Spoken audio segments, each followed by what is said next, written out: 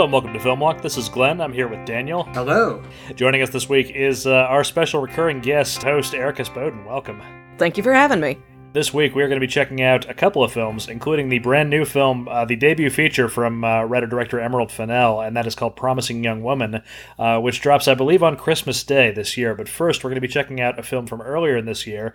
This was the toast of the Telluride and Sundance film festivals. It was one that a few critics got screeners of right before COVID happened. And I knew a bunch of people who were sitting under embargo for like 6 months when before this thing finally dropped on premium VOD back in July. That movie is First Cow and is from director Kelly Reichardt. What's your name? King Lou. They call me Cookie.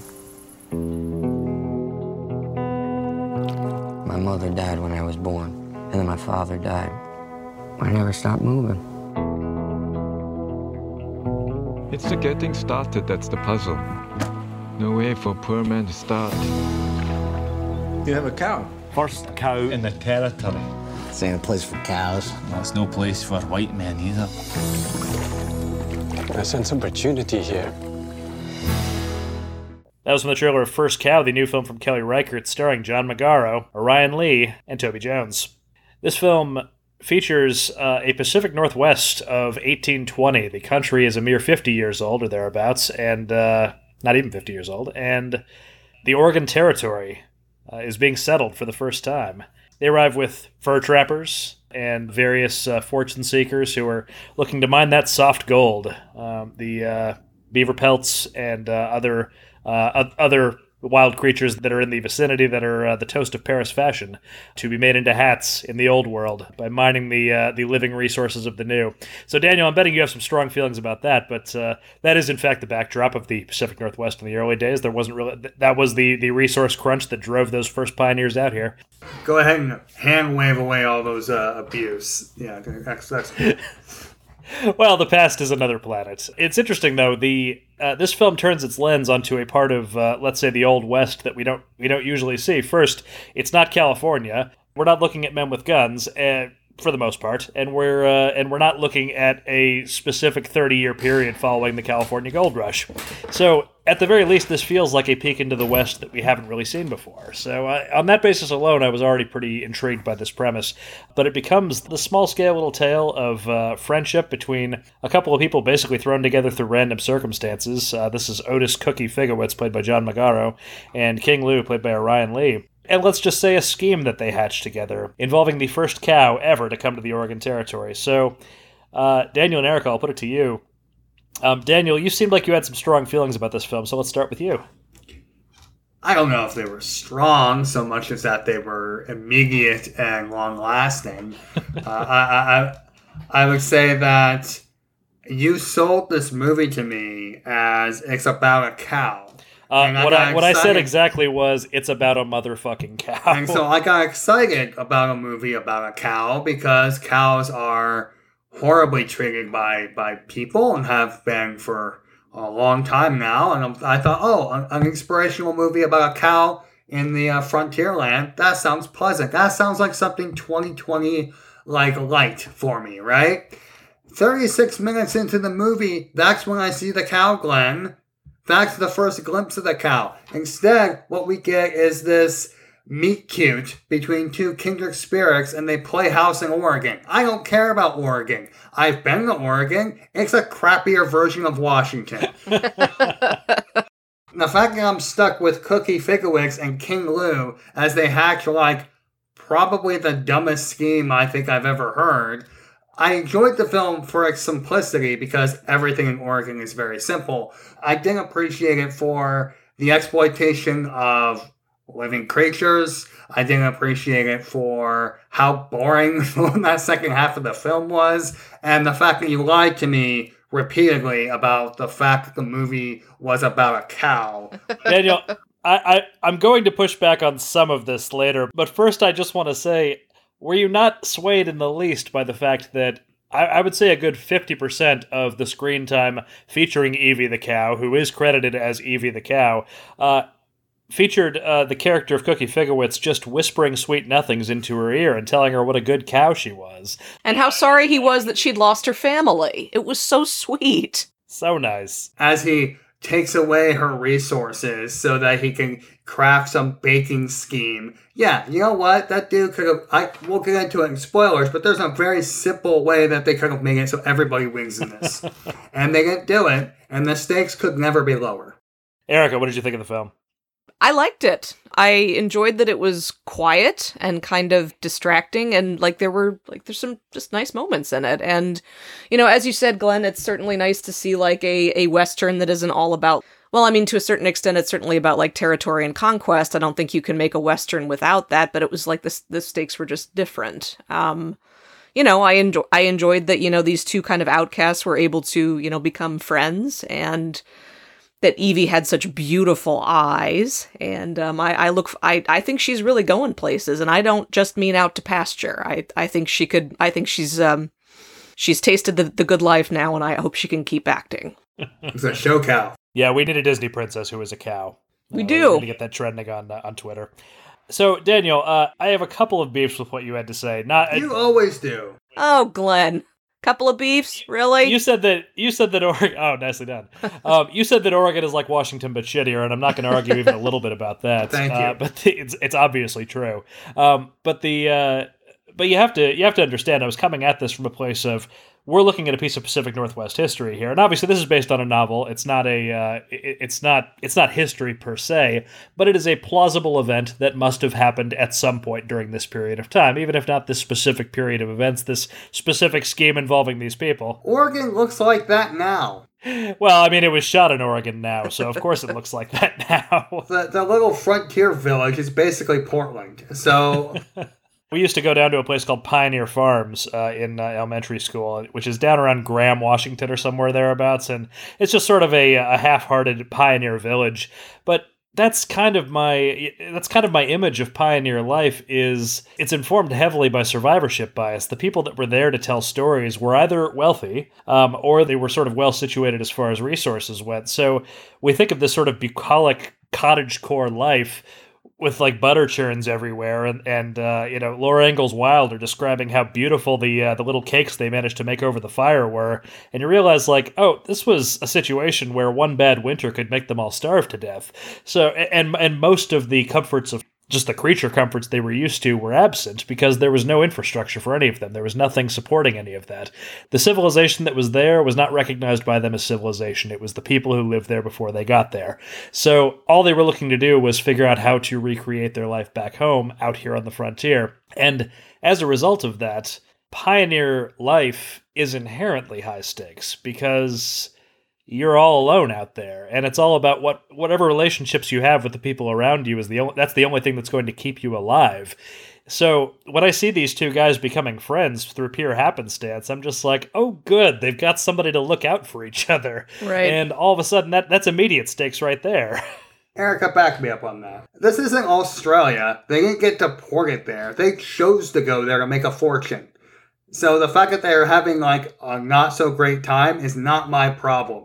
Cookie Figowitz is from Maryland. You know what he could do? Go back to Maryland. Oh, Daniel, have you been to Maryland? I haven't. No, I won't go any further south than New York. I mean, I don't entirely agree with that. I feel like, they both kind of ended up there because they had, I mean, especially being from Maryland, literally nowhere else to fall to. And, in the case of King Lou, I mean, it sounded like he was getting away from a much worse situation. It seemed that he'd kind of found a peace by the time he got to Oregon. I was okay with that. It's not always the buccaneering, adventuring types that find themselves in the frontier. It offered opportunities for everyone. And I think it was kind of nice not to see just grandiose bullshit and tavern room brawls. They felt like more real people. Well, yeah, this movie did not shy away from the violence inherent in the in a frontier lifestyle. I mean, King Louis is introduced because he's running from Russians who want to murder him.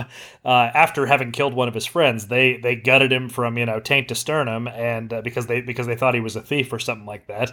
He shot one of them, and now they're coming after him. And the movie somewhat elides this point, but because the Russians were considered white and and King Louis is not, the people that he ran into immediately believed him. And I think that the film does not shy away from issues of race in the same way that I think other Westerns do.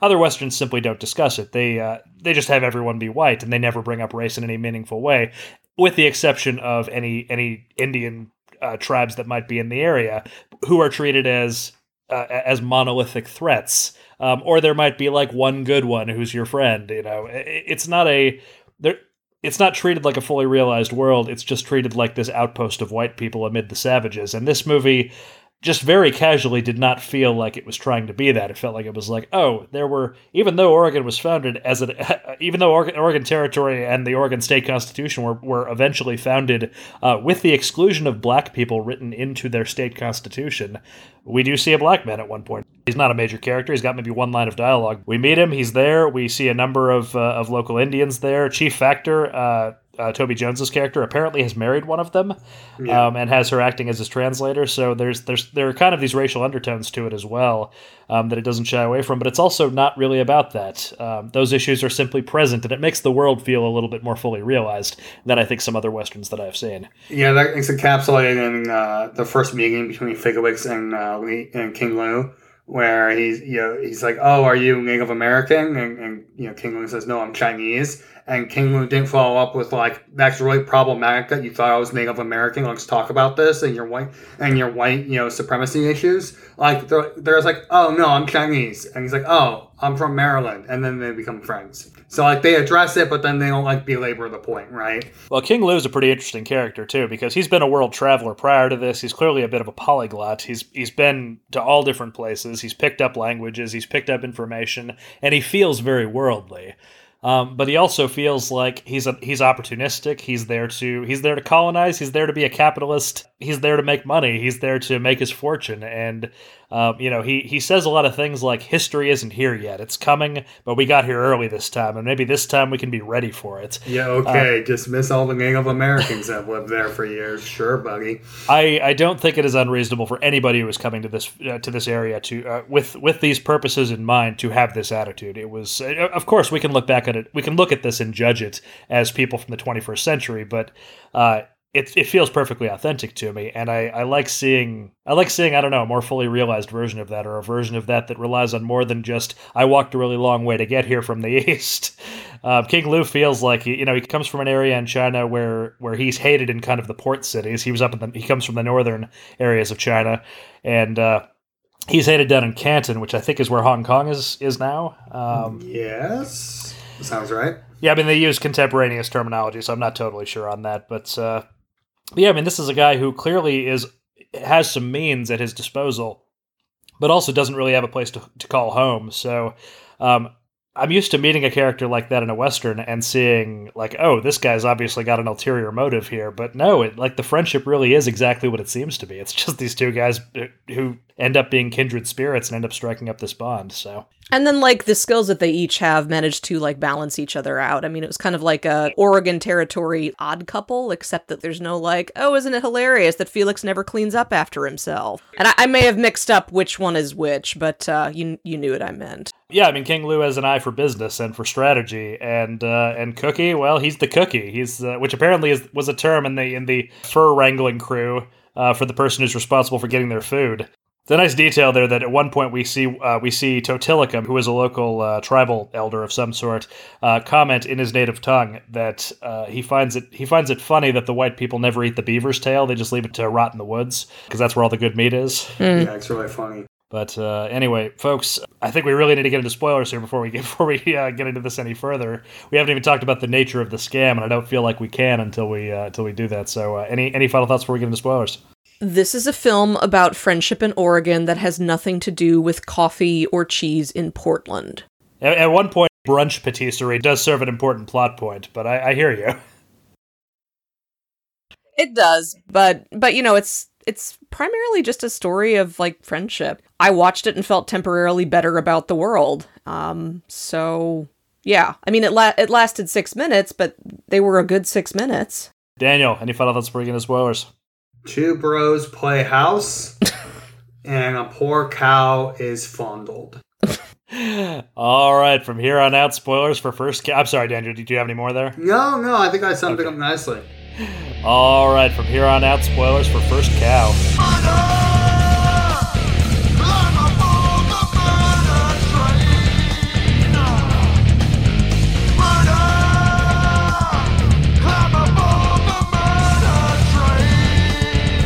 So we see Evie the cow arrive on a little raft coming up either the Columbia or the Willamette River. It was unclear. They were somewhere in that zone, right on the border between Washington and Oregon, where eventually the town of Portland would be founded.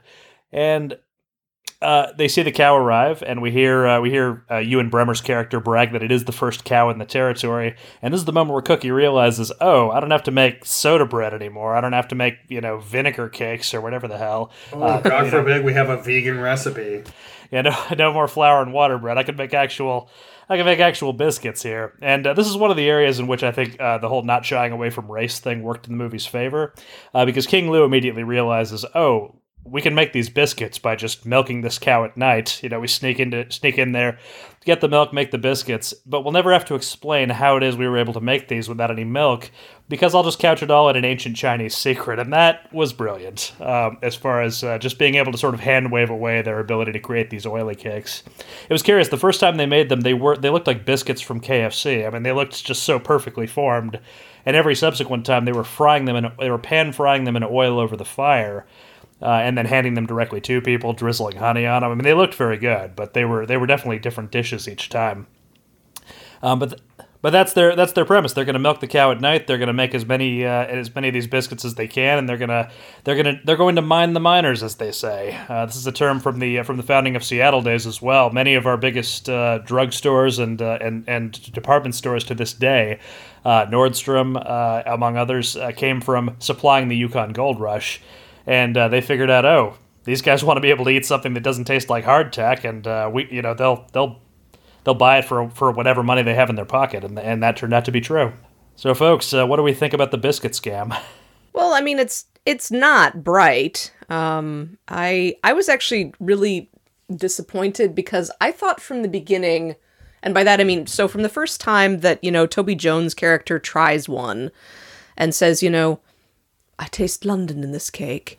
It was beautiful. It was beautiful. I actually kind of thought that he knew from then. It was just like, you know what? It's fine.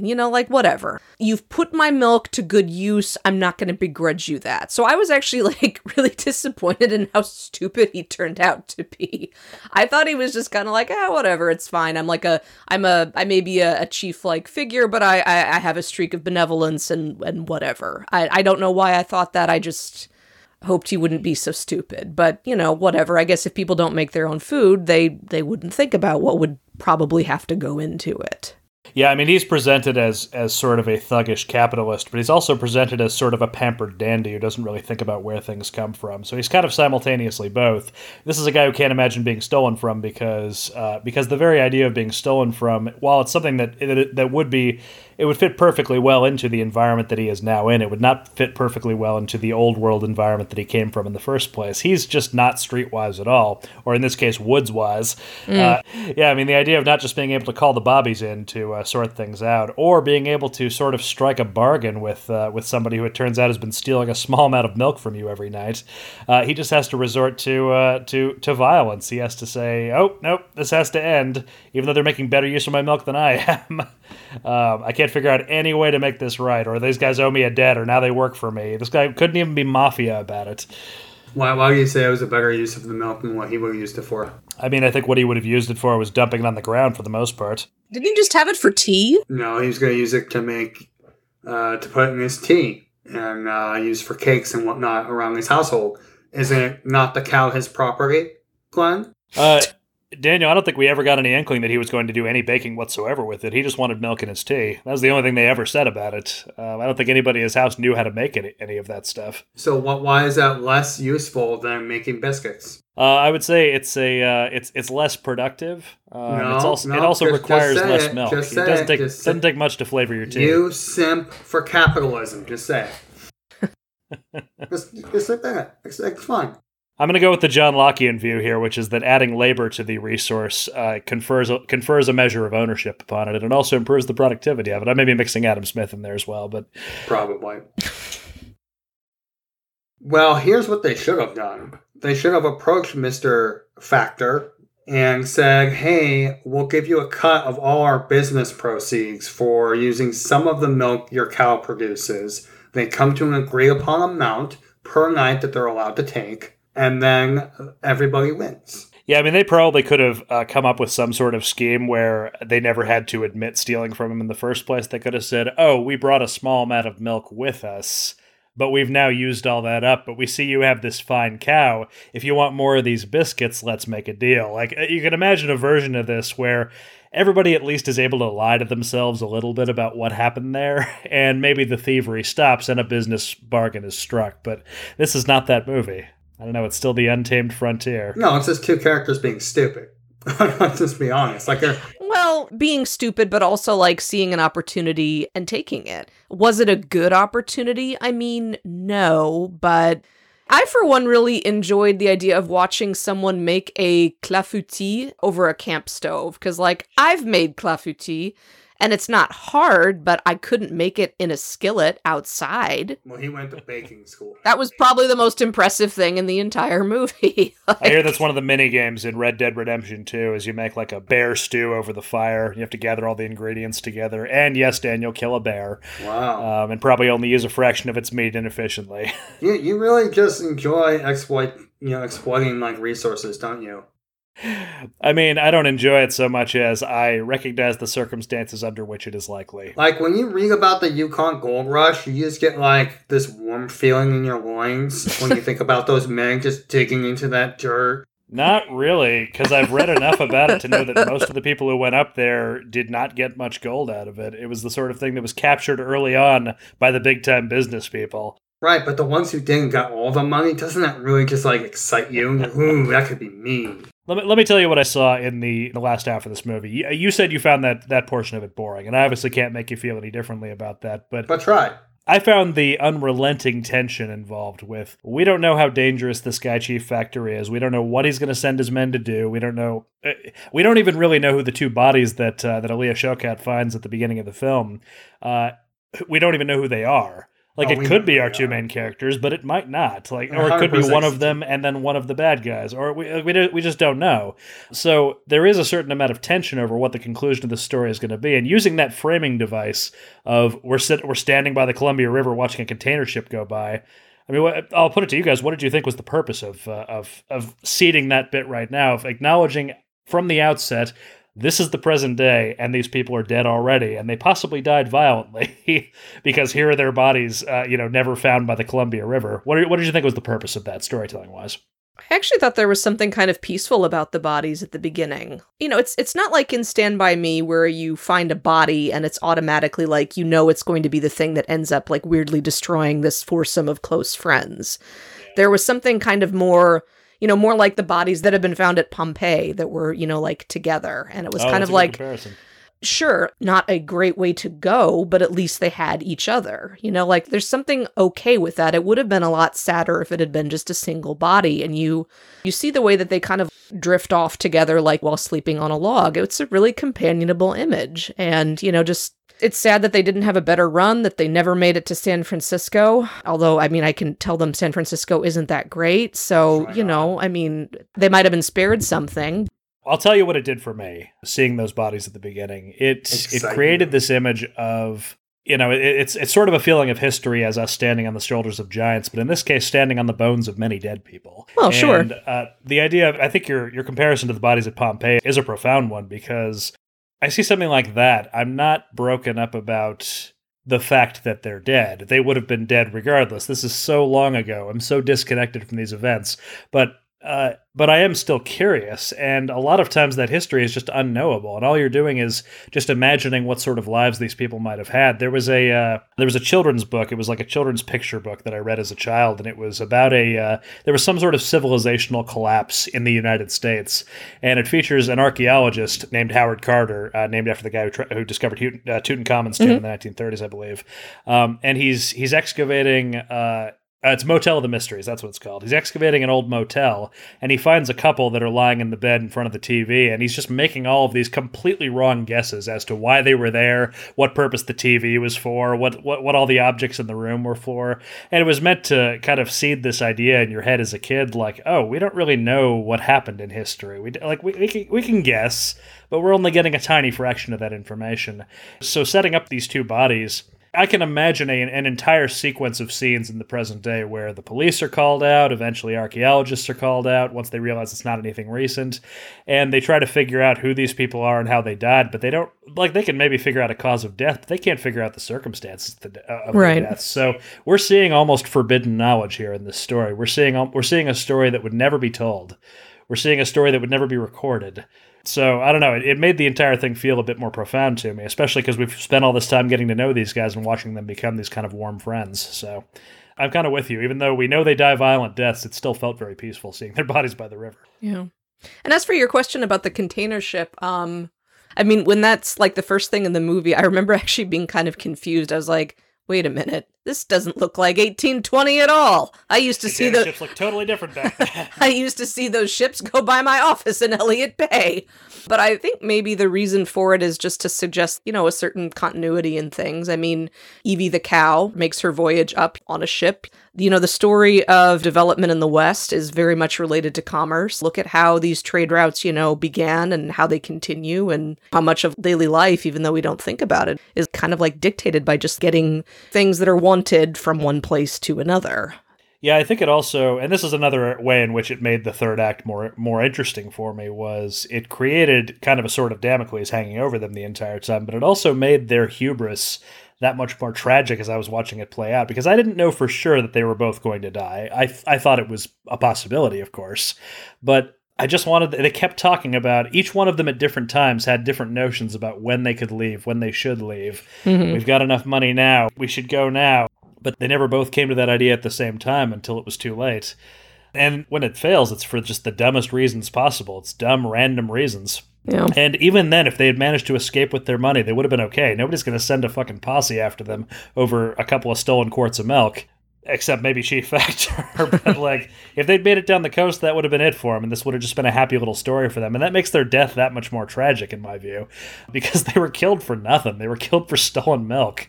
It feels simultaneously brutal, but also kind of quaint and peaceful at the same time. It's a blend of tones I wouldn't have thought was possible.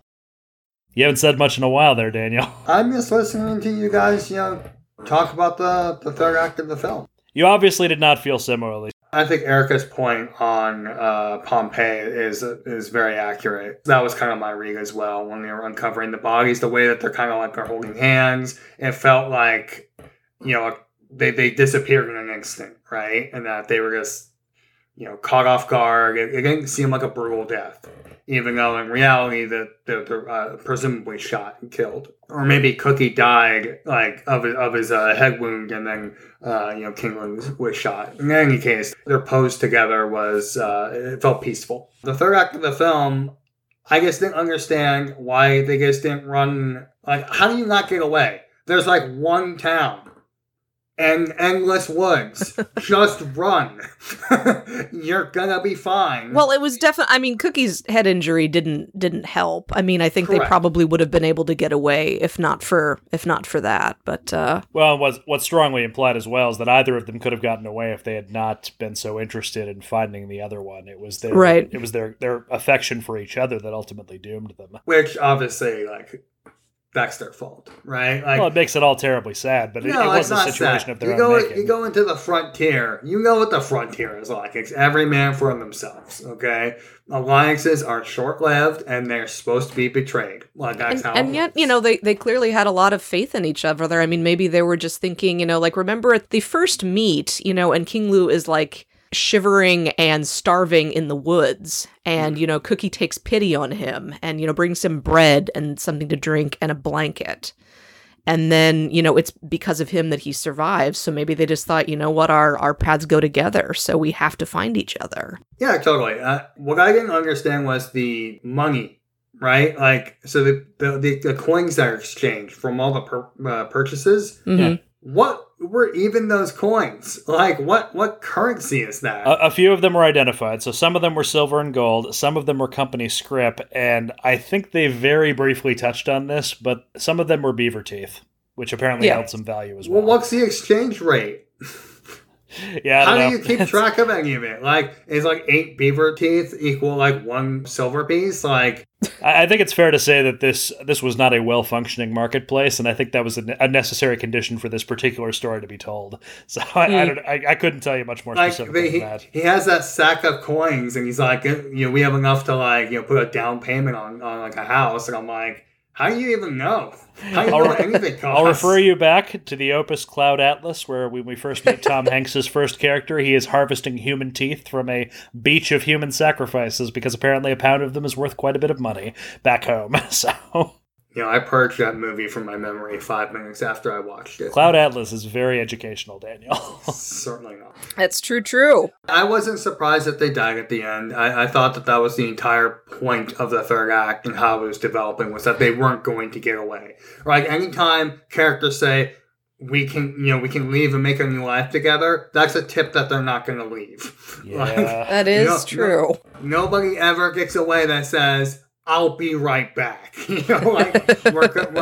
Everything's going to be okay. I have a plan. The plan's not going to work. When I get home, I'll tell you my greatest secret. Oh, you're going to die now. Exactly. Next scene, decapitated. Don't know how. Now, I thought that Chief Factor was buffoonish, and he has some good lines for sure, but he's very silly. I actually was more interested in the captain character, because he seemed pretty shrewd, and he seemed to quickly figure out what was going on.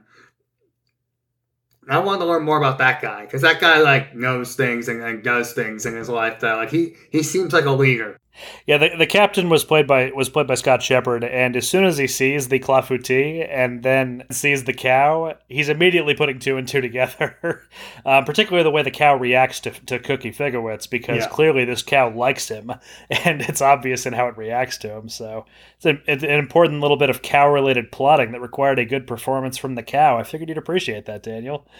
I did, but I wanted more cow. I don't care about bromance in Oregon. I want the movie's called First Cow, not First Bromance, okay? So give me more Evie. Give me more cow. That's the first cow. What's the cow thinking? What does the cow want to do in its life? Does it like giving out milk to Chief Factor? Was the cow's a widow? Maybe the cow wants to get back into the dating scene. What's that like for the cow? That's what I was here for. And I was lied to, and I didn't appreciate it. What I imagine happening was actually after Cookie never comes back is that she stops giving milk. Sour. And I thought that might have been kind of appropriate. Well, yeah, and then Chief Factor probably puts a bullet in her head, so that's kind of a dark ending to that story. Or he has the captain do it for him. He doesn't seem like a guy who wants to get his waistcoat dirty. No, I think it's more likely he'd have his servant do it. I had questions about the appearance of the late, great René Auberjonois as Man with Raven. He certainly seemed... I guess he was... I don't know, you see a man with a raven, I just assume it's either Daniel... Correct. It was me. Or it's a representation of death. And that character had 0 lines, but he was present, and I'm like, that's a pretty major actor to show up in your movie and say nothing and do nothing. No, he commented on the boots. Oh, did he? What did he say about the boots? I missed that. When Cookie first comes to the fort and he's wearing these new boots, he looks at the boots and says, "Fancy boots." Okay, he said one thing. That's right. I do remember that when they walk through the marketplace, which is another nice scene as they're approaching this fort. It's just a bunch of people hawking their wares on the side of the road. There's barely even a wall to this fort. William Tyler did the score to this film. He's a Nashville folk musician. I loved the score to this movie. I really thought it was fantastic. It fit with kind of the overall sound design of the film is quite pleasant as well. Unfortunately, I don't know who did the sound design offhand, but you really feel like, 5 seconds of this film, just ambient noise. You're in the woods in the Pacific Northwest. It feels very familiar just listening to it. Mm-hmm. And that with this kind of swelling frontier score layered over it, it made the entire thing feel very grand for such a small and simple story. Mm-hmm. That's about all I got, folks. Any final thoughts about First Cow? Need more cow.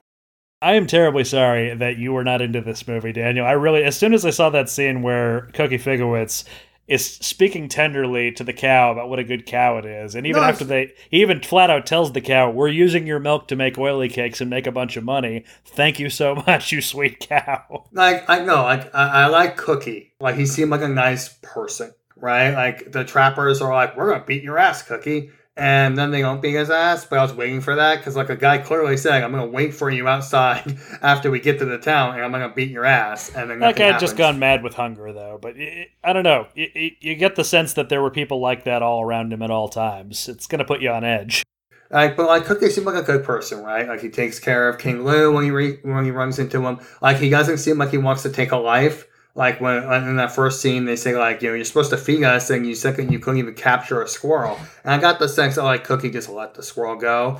And then he quickly catches a fish just to placate these men, because, like, they're going to kill him otherwise. Yeah. So I got the sense that, like, Cookie was probably a vegetarian, or at least, like, a proto-vegetarian, like, where he doesn't want to take a life, but he's, like, surrounded by people like Glenn, who are totally on board with exploiting everything that he comes in contact with, including my time, with telling me that the movie's about a cow. So, Daniel, it seems as if, regarding Cookie as sort of a proto-vegetarian, would you say that your attitude about his exploitation of the cow, and this was your word as you put it, is informed in any way by, modern industrial dairy production more so than the context of this film? No, because, like, what he's taken from the cow is pretty minuscule. Like, he's definitely not overproducing the cow, right? Like, he's taking only, like, a bowl or two at night. And, the cow is still able to produce some milk a little bit. Like, Chief Factor says that, she barely produces a drop. But, like, she's producing enough that he isn't just killing the cow. Yeah. Right? And so Chief Factor's like, the cow is heartsick. Because the cow was heartsick because she lost her baby and her husband cow. And... Steer, Daniel, steer. I like husband cow, thank you, Erica. And like, we don't even get into like how the cow is emotionally feeling, because that's what I was here for. Cookie Figowitz does literally console the cow for the loss of its calf and husband.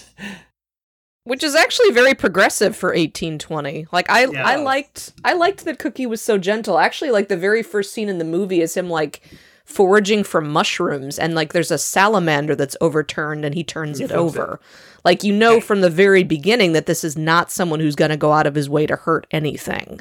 Yeah, he's from the Shire and he's a friend to all creatures. That much is clear in that scene. King Lou's a little different. King Lou is a little different, yes.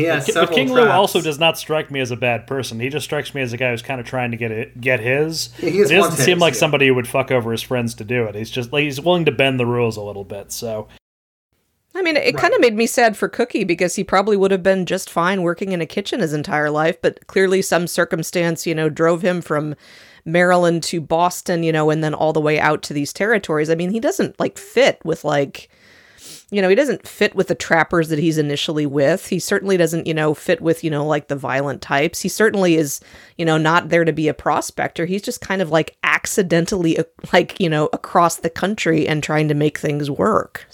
Yeah, didn't he say, Erica, that his parents died when he was young and he's kind of traveled ever since? Oh, yeah, we know that his parents are dead, but he's a grown-up, so it's unclear how relevant that would be if not for... I think Erica's point is valid. I think that him being a bit of a misfit explains his presence here better than his mom dying in childbirth and his dad dying shortly thereafter. Like, he had nowhere to go. He didn't really have any skills. He didn't really have anything that was tying him to the old country. So. I don't think of Boston as an old country. Yeah, it's not old country. It's old enough. By America's standards, sure, but... No, this is a nice film. The tension is pretty minuscule. I just felt bad at the end that... Evie is encaged, right? Their actions caused them to create a palisade around the poor cow. So that was sad. Oh yeah, and they died, but who cares about them? All right, folks. Eric, any final thoughts about the film? It's just a nice movie, I have not seen any other films by Kelly Reichardt before, but I want to see more now. It seems like she kind of likes to do these sort of companion pieces. Her first couple of movies, apparently, her dog was one of the main characters. That would be the film Wendy and Lucy, I believe, which is about Michelle Williams and her dog, I think. Yes, yeah. And then, which is like, that's actually been on like my list to watch for forever, so now... She did another Western called Meek's Cutoff. Yes. And then, which I've not seen, but she also did a movie called Night Moves, which is not a Western at all. It takes place in the present day, and it's Jesse Eisenberg and Dakota Fanning as a couple of environmentalists who basically take part in a plot to blow up a dam. Right. Daniel, this movie might be more your speed. I'm up for blowing up dams. The movie's called Night Moves. It's an outstanding film. I mean, you want Do they blow up a dam? Tense thriller. Do they blow up a dam? Yes, they do. Okay, good. So you're not going to lie to me about another movie where it's like, oh, but they actually just establish a really nice friendship, and then much of the movie is about what ensues as a result of their actions, but yeah, there's a great deal of tension involved there as a result. It's an outstanding film. I have a problem with films that mislead me from the title. Well, in Night Moves, there are moves at night. Thank you. That's what I'm looking for. Like, don't lie to me and try to come up with some pithy title that your movie's not about. Daniel, did you see a second cow in this movie? I rest my case. But I spent very little time with the cow, and that's what upset me. Fair enough. Well, if you have any feedback on our discussion of First Cow, feel free to email us at filmwonknet@gmail.com. And now on to our review of Promising Young Woman. Every week, I go to a club. I act like I'm too drunk to stand. And every week, a nice guy comes over to see if I'm okay. You okay? You are so pretty. I am a nice guy. Are you?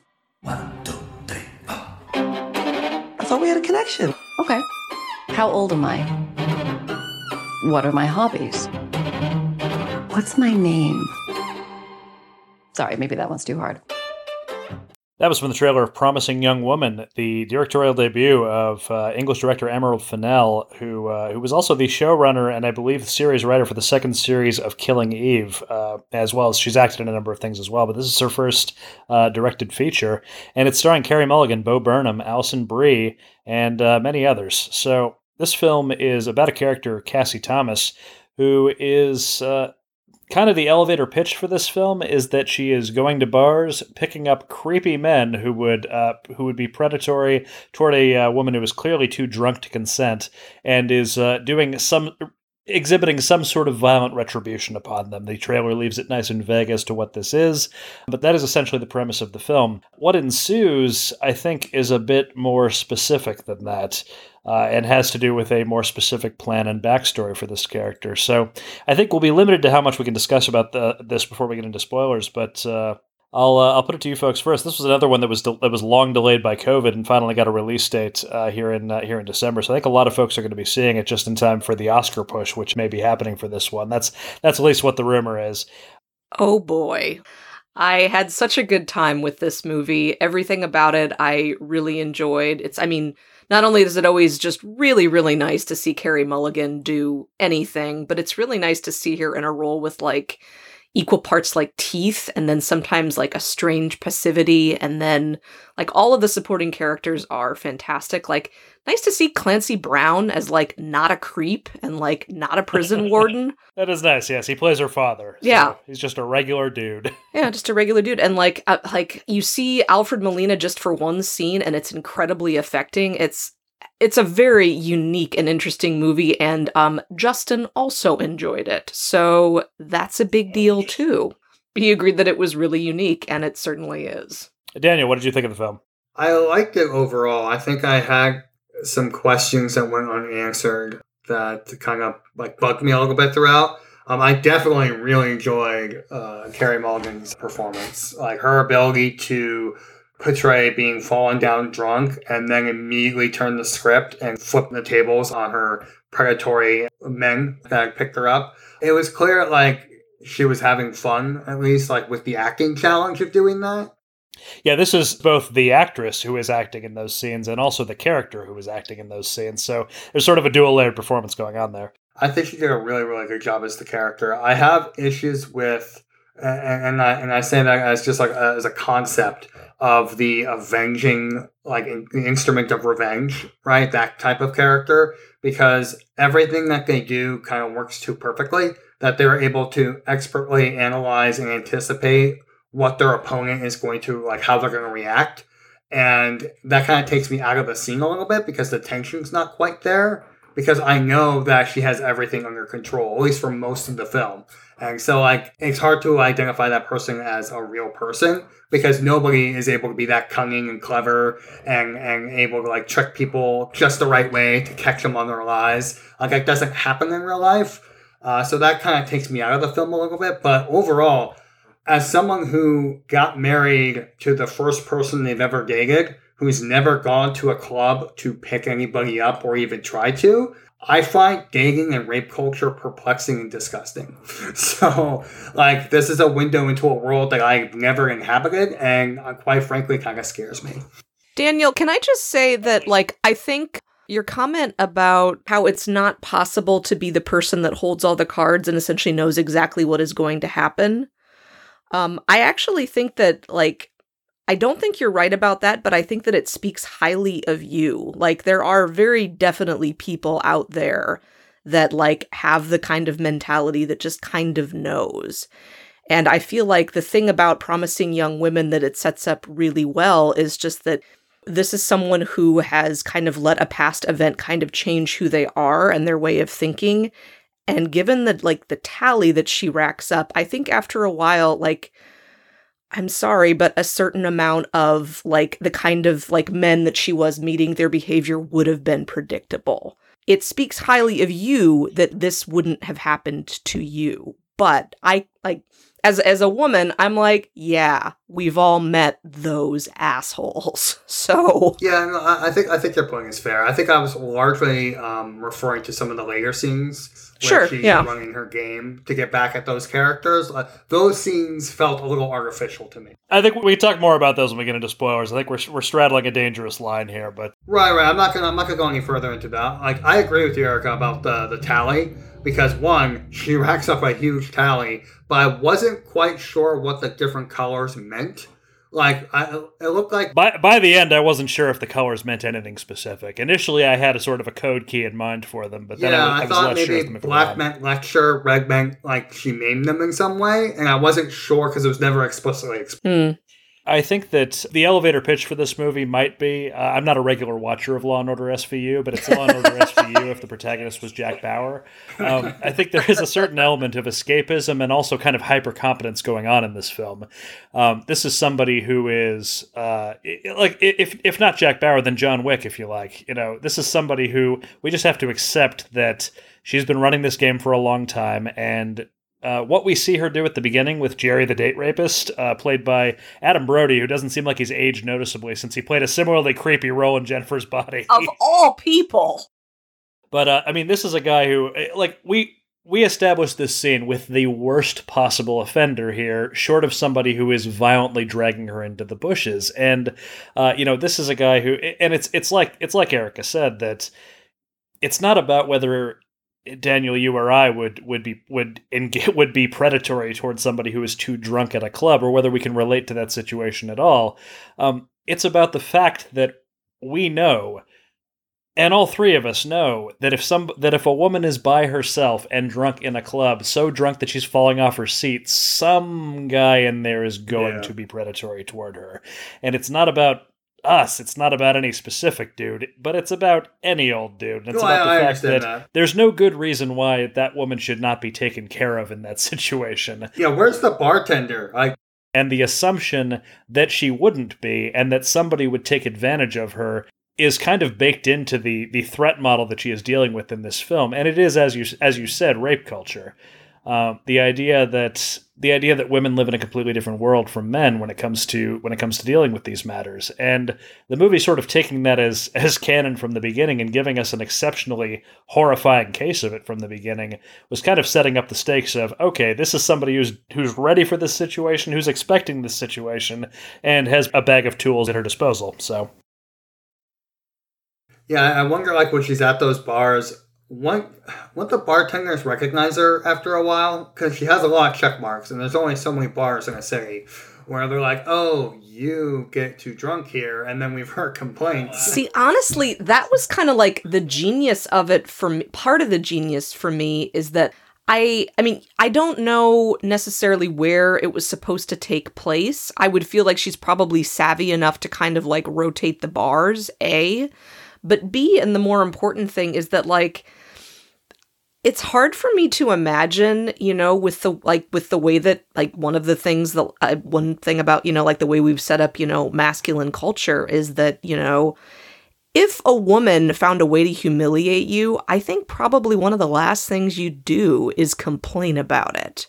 Like, I mean, fine, if she castrates you, yeah, that's probably gonna come out, but if it's just, you know, it's not always the same thing. You know, she has a couple of, you know, you get to see a couple of very different scenarios play out. It just seems you'd probably keep it to yourself because, I mean, who do you tell? Like, you look like the asshole, and then you had a woman who made you look like an idiot. Yeah, it's like being robbed while dealing drugs. You're committing a crime, and you got interrupted in the course of committing a crime, so you're not going to tell anyone. No, you're going to lie low. Yeah. So, I don't know. I was kind of... The other thing that I think made all that kind of work for me was it was kept nice and vague what she was doing to these guys, how many times she had done this, and what her body count, if anything, was. But...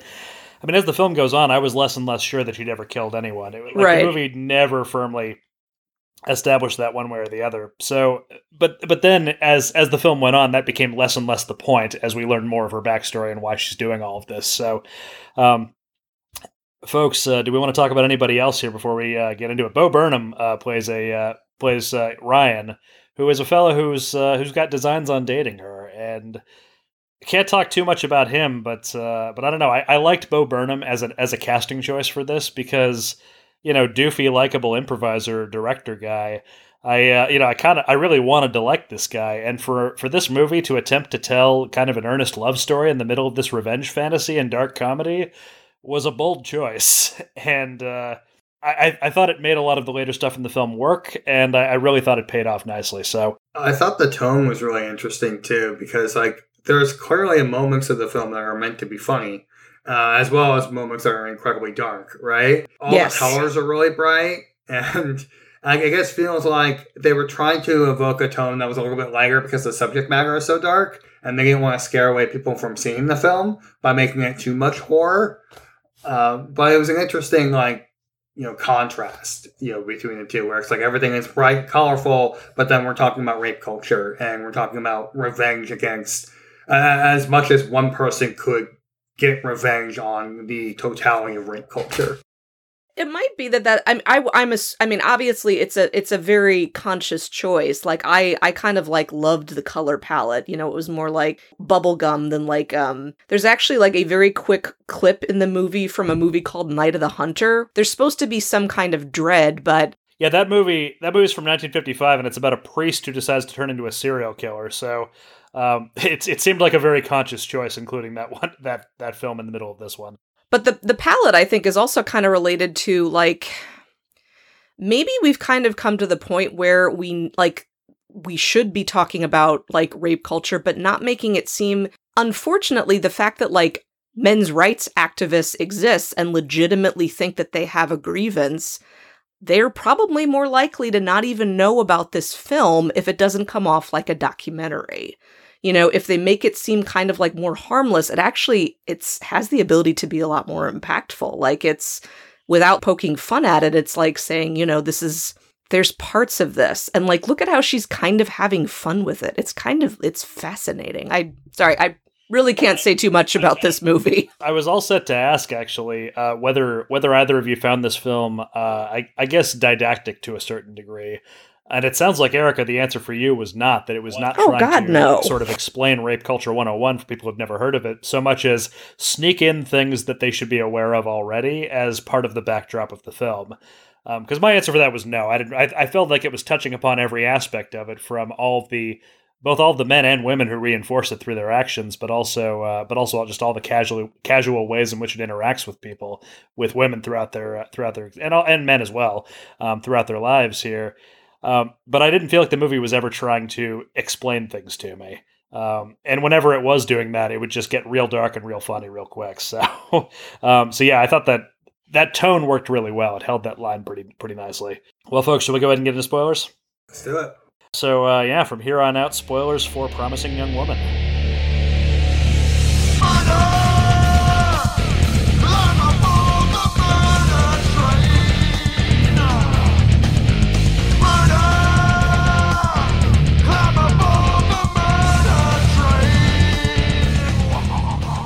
Quick shout out to Christopher Mintz-Plasse, who shows up as Neil the Cokehead, who is, I believe, her second man that she takes home. That guy does not seem to have changed much in the last decade, but this is one of the only acting roles I've seen him in a while, and he is still a delight as ever.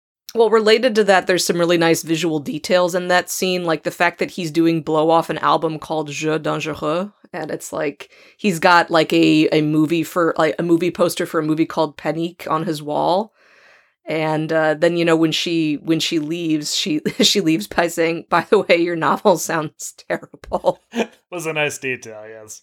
My favorite brush off of all time, because, like, you know, it's like she just found a way to like kick him even further below the belt. And I, you know, as someone who writes, it's like, yes, that would be a really good parting shot. Oh, by the way, this self-involved, like, oh so, like, you know, tender project of yours, yeah, it sounds terrible. Fuck you. But Erica, it's about being a man right now and like these times. Like, doesn't that sound enticing?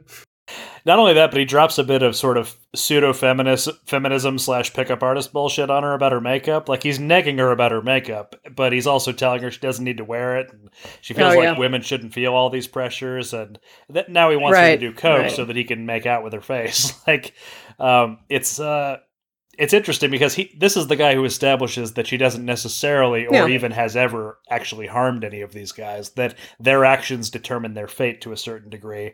You know, she flat out says to him, like, "Oh, like, you know, you didn't try to take my clothes off while I was passed out, so you win points for that, believe it or not." Yeah, he woke her up. He woke her up because he thought that she passed out from the blow. So she gave him points. Not a lot of points, but a few. Yeah, I mean, Neil was meant to be the prototypical nice guy, and I think that this is maybe the scene where the movie came closest to reaching that point of being didactic, because the nice guy trope, I think, has kind of been done to death. But this scene is literally 3 minutes long, and I thought it worked fine. So it's cringy as all. But yeah, we're certainly burying the lead here, much like the script of this film does, because like her final plan. Like, you can say it was a success, but I don't think she was planning on getting murdered. I think she was, actually. Yeah, I think she was. I don't think she was planning on that specific outcome. I think she was just planning on that being a possible outcome of her plan. Like, I don't think she wanted that to happen. That was not the only way she was going to take this guy down. She just knew it was a possibility when she was going to show up there and castrate him. Yeah, I think she just thought she didn't have anything else, you know, like that was going to be her exit, you know, because she was never going to be able to have, you know, a normal life. She was always going to be, you know, haunted by what had happened to her friend. And, you know, that she'd already, like, you know, been derailed for so long. I mean, you know, it's like the great Keith Richards tells us, like, it's okay to let yourself go as long as you can let yourself back. And I don't think she saw a way back. Of course, we very gradually learn what happened to her friend Nina Fisher. Like, we know that something bad happened to Nina. It's gradually sort of poured out over the course of the film that Nina's probably dead. We certainly have not seen her at any point in the film, and they talk about her in the past tense. So she's either dead or she's gone away and isn't around anymore. And we eventually learn that what happened was, and I'm you know, this is some dire subject matter. I'm obviously going to put a content warning on this episode here, because there's no way to discuss this film otherwise. But her friend was raped on camera in front of other people at their medical school, and she ended up dropping out. You know, she would have. You know, she was one of the top students there. You know, might have been valedictorian, but she dropped out, and then her friend Cassie ended up dropping out to take care of her. So that's two, you know, promising young women taken out by this one one crime. But that this guy Al Monroe, played by Chris Lowell, we had a little Veronica Mars reunion there. We had Max Greenfield and Chris Lowell there. Chris Lowell actually played a love interest of Veronica Mars in the third season when she is hunting for a campus rapist during that scene. So I was definitely getting some flashbacks there. But yeah, this guy went on to be a successful doctor, as did Ryan, her love interest in the film. And that's where, Daniel, I don't know how you can come away with this film, A, saying it's predictable, and B, saying like she had everything in hand or every part of her plan went perfectly well. I don't think that's true at all. I don't think she saw Ryan coming at all. I think against her better judgment, she legitimately started falling for this guy. She got into a relationship with him, despite not really feeling like that was something she wanted in her life right then, or whether this was the guy that she could trust to be that guy. And it ended up really genuinely hurting her. No, when I say that everything went well, I don't mean that she predicted like everything in the universe happening. What I meant was when she runs her gambit against Madison, Alison Brie, it all goes flawlessly, right? Like when she runs her game against the men at the bachelor party, it all just goes like until the very end. It all goes very easily, right? It's fairly easy to manipulate a group of drunk men into drinking a bottle of vodka that you pour into their mouths when you're dressed like a Harley Quinn stripper. I'm sorry. I've thrown 2 bachelor parties. If an unknown person comes into the bachelor party, we're the guys who are like, no, I think you have the wrong address. What address did you have? Let's check your phone. We can give you directions. That's who we are. The fact that they just say, okay, great. Even though nobody hired her, that seemed a little bit like, okay, the movie's just letting this happen. I mean, she waited well into the movie, or she waited until well into the evening to show up, so it's conceivable that maybe not all the guys were even present in that room anymore. Nobody was willing to own up to it, etc., etc. And she basically had good spycraft in that scene. I mean, she flat out whispered in his ear. She's like, look, you don't have to do anything with me, but I don't get paid unless I go upstairs with you. Okay, sure. And all of a sudden, this is just, hey, we're regular people, and she's manipulating him into, it almost feels like watching a spy movie at that point. And he really could just go on his merry way. The scene with the dean, it didn't work for me. I thought it was... Connie Britton? Yeah, I thought it was... it went too easily for her, right? She kidnaps the daughter, she's able to manipulate the dean into revealing the information that she needs to make her point. I don't know if I'm the dean, I just slug her in the face. I absolutely loved this scene, and not least because, I still think of Connie Britton as Tammy Taylor. And, this completely different character who would definitely not be apologizing for a rapist and saying, we can't let this ruin their lives, with that, simpering Deanie tone. That Betsy DeVos tone. Oh, and I know God. she's just repeating what the right wing wants to hear at this point, but still. I really liked... I mean, I was relieved actually because for about 5 seconds I thought that she was actually allowing this girl to have been in an identical situation like that, and I was like, okay, that's too far. But then it was like, oh no, she's fine. I mean, your daughter's dumb, but she's fine. She's at this diner. Well, not only that, but that scene takes place right after a scene in which we think that she has left Alison Brie's character, Madison, right, to get drunk and then get raped in a hotel room. It almost seems like that's the movie we're watching here, is that this really has to, what happened to her friend, or what happened to her. We don't even know what happened to Nina at this point, or whether she was involved with it as well. But all of a sudden she's perpetrating the very evils that were perpetrated upon her or her friend or both.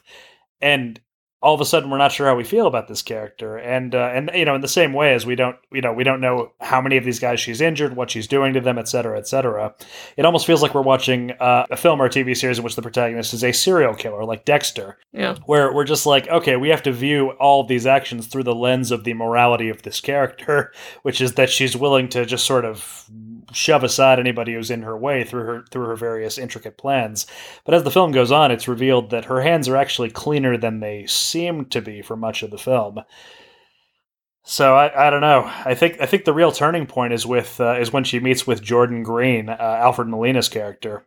Shows up at his door, tells him it's his day of reckoning, And he just does not fight it at all. He is spilling the truth. He is given the goods, and he realizes what a shithole of a human being he is. That he's done harm in the world, and he really feels bad about it, and he feels like he doesn't deserve forgiveness. And that is the only thing that he can say that results in her forgiving him to his face. I mean, it's an intense scene. It is. It's really it's stuck with me, more than probably a lot of the other scenes in the movie. She hired a hitman, though, right? Like, that guy outside was a hitman. Yeah, was she going to have him killed? That's the part. That was where I had some questions about what her methodology was. Where is she hiring these mercenaries to? I guess she hired a guy to go to put Madison to bed in a hotel room, but that's it. It must be somebody that she absolutely trusted, because her goal was to not have anything happen to her, really, just to make her think that something had happened. And that's still pretty fucked up. How does she find somebody on Craigslist who's willing to go along with that plan? I don't know, Glenn. I don't think you've been on Craigslist a lot. A lot of out-of-work improv actors right now, so maybe. Times are desperate. It might not actually be that hard to, in theory, cast someone to do that, or it's just someone that she knows. I mean, the kind of interesting thing is that, she, clearly has a very low opinion of men, and why wouldn't she? But she's also, she does have to entrust a couple of men at least to kind of, help out with, keeping the scene. So, it gives her low-key supervillain chops. You wonder what else this person has gotten up to. How big is her organization, really?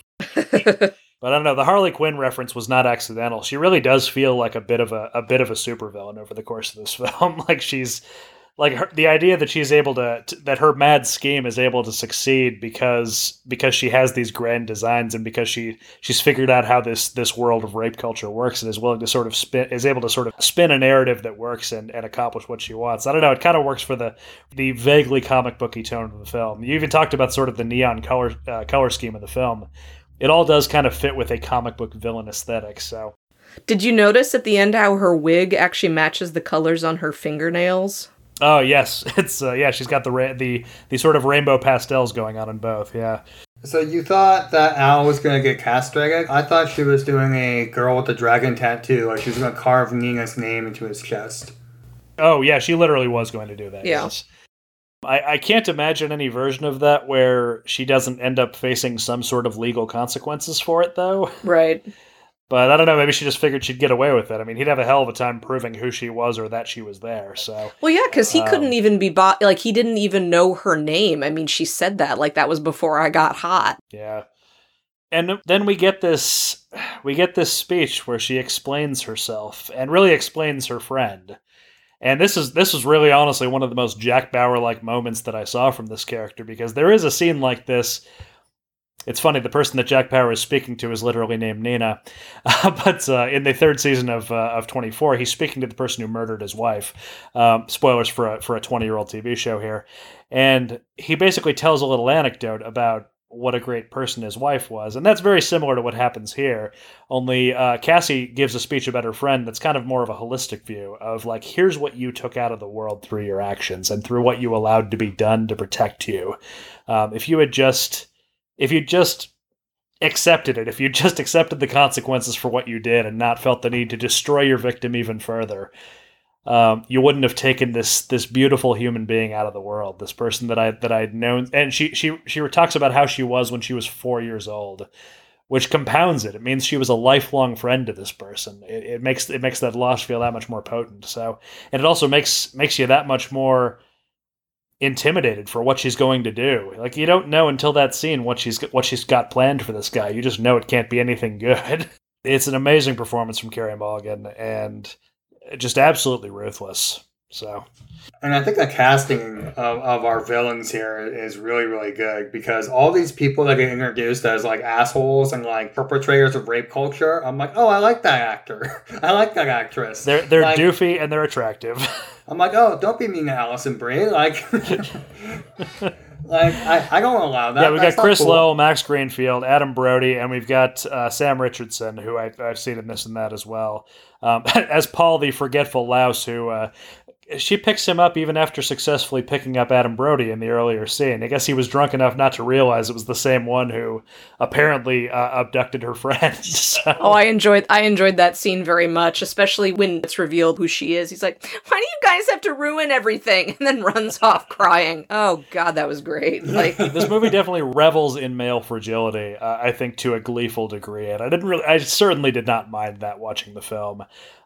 Because that's kind of the whole motif at work here. The idea of protecting these young men's futures, and this is the worst thing that can possibly happen to a young man. And all of those tropes were brought right out in the final scene. After a fucking murder of a stripper at a bachelor party happens, and all of a sudden they're fucking play acting very bad things in a cabin in the woods. And Joe, Max Greenfield's character, even comments on what a 90s fucking cliche this is, to the point where he doesn't believe that it's really happening. He just thinks that his friend cheated on his fiance on the night before his wedding, which is just good, clean fun, of course. I was so happy to see Max Greenfield. Like he was the only reason why I stuck with New Girl for the duration of the show. He is a very fun actor, and he plays a very unlikable character. And here. for him to be like, "Well, we have to burn the body," I was like, "Yes, absolutely." they jumped directly to that. I was like, "We're on the same wavelength there, Joe. Like, yes, you have to burn this body right now." Yeah, and they're crying, and they're hugging, and they're reassuring each other, and they're giving all this mutual support about what good people they are. And I'm just like, I know they would never do this in front of anybody who's not their bros. I was just waiting for her to sit up like, Freddy Krueger or something and then stab them. Like, I wasn't convinced she was dead because I wasn't convincing anything that she was doing in the film because it would look like setting out, Madison up to be raped in a hotel room. Turned out not to be the case. Well, it looks like she dropped off the dean's daughter to be gang raped. That turned out not to be the case. So you think she went to the apothecary and took a dram of a quick poison that would put her into a deep sleep? I have no idea. This character apparently fell in love with Ryan Cooper, and even though she knows that he's friends with Al, that they're still in the same social group, that Al was responsible for Nina's gang rape and abuse. And then she's like... And Ryan was a bystander. And and she's so shocked, shock of all shock that he was a part of it that night, at least as a bystander. I was like, yeah, obviously. I think that it is a very important plot detail that her character ends up developing a genuine affection for Ryan, and what a betrayal that is. She brings her ruthless persona to bear on him immediately, because all of a sudden he's just one more shitty man whose feelings in that moment can be dismissed because they don't matter any more than the crime that he was a bystander for and did nothing to stop. It doesn't matter that you feel bad. It doesn't matter that you're sorry. No, this is over. We're not in a relationship anymore.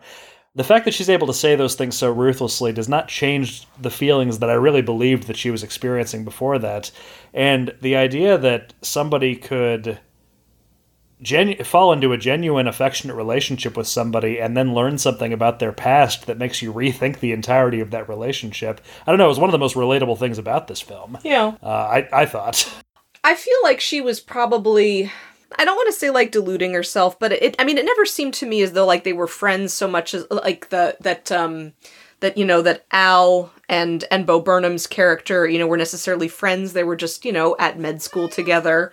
It's certainly a very close-knit group, so maybe she just kind of, wanted to believe that, just because they knew each other then, 6 or 7 years have passed, that might just kind of be it. I will say, I don't disagree with your interpretation of what she was trying to tell herself about Ryan, but he definitely drops Al's name in their first conversation. No, I remember, but then I also remember, how, their first interaction, he allows her to spit in his coffee and is kind of okay with it. It just... I'm not going to say that it's charming, but it is, it is distinctive. So... I don't know. Where is that? Maybe it was just ultimately maybe she wanted something normal, just after years of doing this really weird thing. Then she bounces back and realizes no, there can be, even in quote unquote nice guys, they can in a moment of weakness be but I was just a kid, which is just, oh my god, the worst to say. Yeah, the number of just a kids that I've seen who are well into their 30s. And when we're talking about federal crimes that they've committed, it's this whole trope. And it's in the culture. It's in the political culture. It's a sickness in American culture that people are not, especially just rich white people, rich white dudes, are never considered to be fully formed human beings when they are perpetrating crimes on other people. Well, it's really just rich white dudes. I mean, like there's an entire, the Equal Justice Initiative essentially like exists because like so many young black men were getting basically tried as adults when they're 16. So, it's a complete double standard as with so many other things. So, yeah. Everyone's just a kid, as long as there's somebody in their life who is powerful who can say, he's a good kid. Right. If they don't have anybody like that who can go to bat for them and who can spend money advancing that message on their behalf, they're a grown-up and they're a thug, and we're going to put them away. So, but I don't know, I think that sort of trope of people who commit crimes are just a kid and meant well and are good people, really, I think is something the film only touches on. I don't think it was really the focus of the film, but it was definitely there in the background. There's a lot of stuff simmering in this soup, like it's definitely the kind of thing that like you're gonna, I think probably if I watched it again, I would come away with like, different things. I hope I would still laugh at like the idiocy of the men in this movie, but I think that there'd be other things too. So it's a rich tapestry. Yeah, I mean, we're literally fighting for Democratic control of the United States Senate because, a man in North Carolina couldn't keep his dick in his pants for a year and a half. So, I'm not one to underestimate the stupidity of men and the impact that stupidity can have. So that is a buffoonish background to this film. Certainly worked for me. Daniel, you started to say something there? Yeah, I was going to say, I think there is something to say of like stupid actions that you do as a kid that really shouldn't impact your life forever, but rape is not. No. Yeah, when I was 14, I shoved a porta potty down a hill. I probably fucking destroyed it when it hit the bottom, and I don't think that should impact the rest of my life. But that nobody was in the porta potty when I did this, so that you know of. I will say it is fair to say that there is a direct economic cost to the stupidity of children that we have to just kind of shrug off. And every once in a while, I'll see a figure on that. Like children in the UK caused £9 billion in property damage, a certain year or something like that. That was a real one that I saw a few years ago. And I'm just like, that is a substantial amount of damage. That is quite a lot, yes. But at the same time, I'm just like, if we don't have stupid kids, we don't get hopefully intelligent adults. So like a certain amount of that is just what it takes to raise new people. But again, there is a point, and that point is crimes against other people. And obviously, there's no absolute black and white line here that says, these crimes will make you a permanent non-person, and we're going to have to put you away forever. Like, obviously, there's some nuance to how we handle these situations, but we do have to regard some actions committed by children as serious and as worthy of being treated as serious actions, and don't just look at them as things that can be shrugged off because they are quote-unquote just kids. So, right. And yeah, rape is one of them, certainly. Agree. I will add that as well as violence against people, violence against animals too. That's my line. It also certainly seems to be a warning sign for potential violence against people and animals in the future. Well, this went to an even darker place than the film. This film was very provocative and definitely left me with more questions about what exactly Cassie was doing with a lot of these men because it was unclear. But the performances are great, and I came away liking the film quite a bit.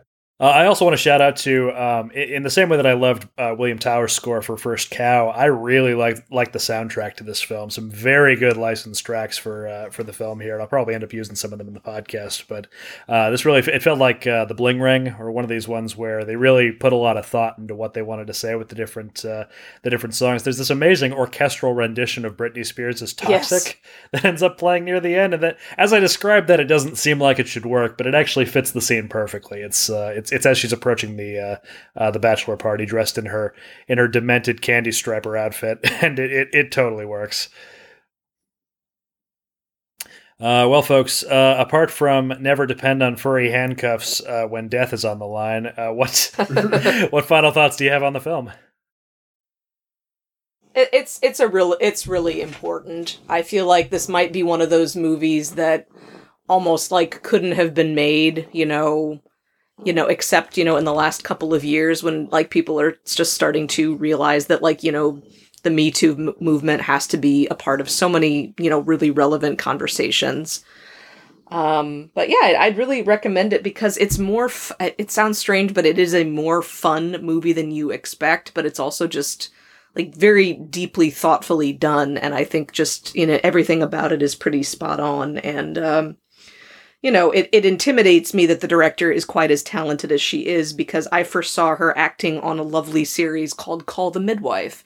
And now she's appearing as Camilla Parker Bowles in The Crown. So, oh, wow. Yeah, so quite a resume.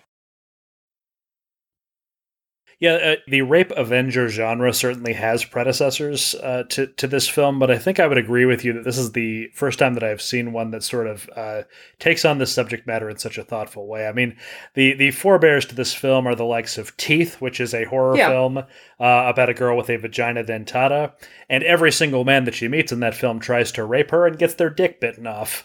And And then, I mean, going back even further in the 1970s, there was a schlocky horror film called I Spit on Your Grave, which, it's about 30 uninterrupted minutes of graphic violence in that film. And that film is some hot garbage. It's not really trying to make any greater point at all. So to engage with these horrifying things, but in a way that neither feels exploitative nor like just an excuse to exhibit the kind of violence you want to put on screen, I think is treading a very careful line. I think this movie managed it pretty well. Daniel, any final thoughts about the film? Yeah, do you guys remember Knock Knock? I don't believe I saw it. Remind me? It's with Keanu Reeves and Ana de Armas, and it's about there are two underage girls that seduce Keanu Reeves because he's a cheater. He cheats on his wife. And then basically they hold him hostage and torture him a whole bunch. And I mean, this isn't that film. This Avenger-like genre, it is, not without predecessors, but it's certainly really thought-provoking and interesting. And I like the color palette. I like the tone. I had issues with some of the character actions and how some of the scenes played out. But overall, I thought it was a pretty important film, like Erica said. And yeah, I want to see kind of more in this line. Like, I want to see where this conversation goes. Come to think of it, we actually reviewed another film earlier this year, Gunpowder Heart, the film by Camila Urrutia, which is the Guatemalan film about. I was thinking of Gunpowder Heart. Yeah. Concocting an elaborate revenge scheme against a man who sexually assaulted them in the bushes, and. Yeah, I don't know where I was going with that. There's been a lot of films in this vein recently, I suppose. Well, but I mean, it's because, it's like these stories are increasingly coming out, and that there's a lot to do with them because of how they reflect on, sort of culture at large. And of course there's going to be, nuance depending even on the country that they're made in. So, an inevitable movie that, I mean, for all I know has been made, but I'm not aware of yet, is a documentary film that's all about the number of, women and children that are currently, being held at the U.S. border essentially because of domestic violence. And how, now, I mean, their status is in jeopardy because of, it's a football. Oh, is this a legitimate refugee issue? No, they need to be sent back. No, they need to be sent here, etc. So... there's going to be more of this, and I mean, I look forward to it. I mean, it's because there's a lot to be said. It's not just one story; it's many.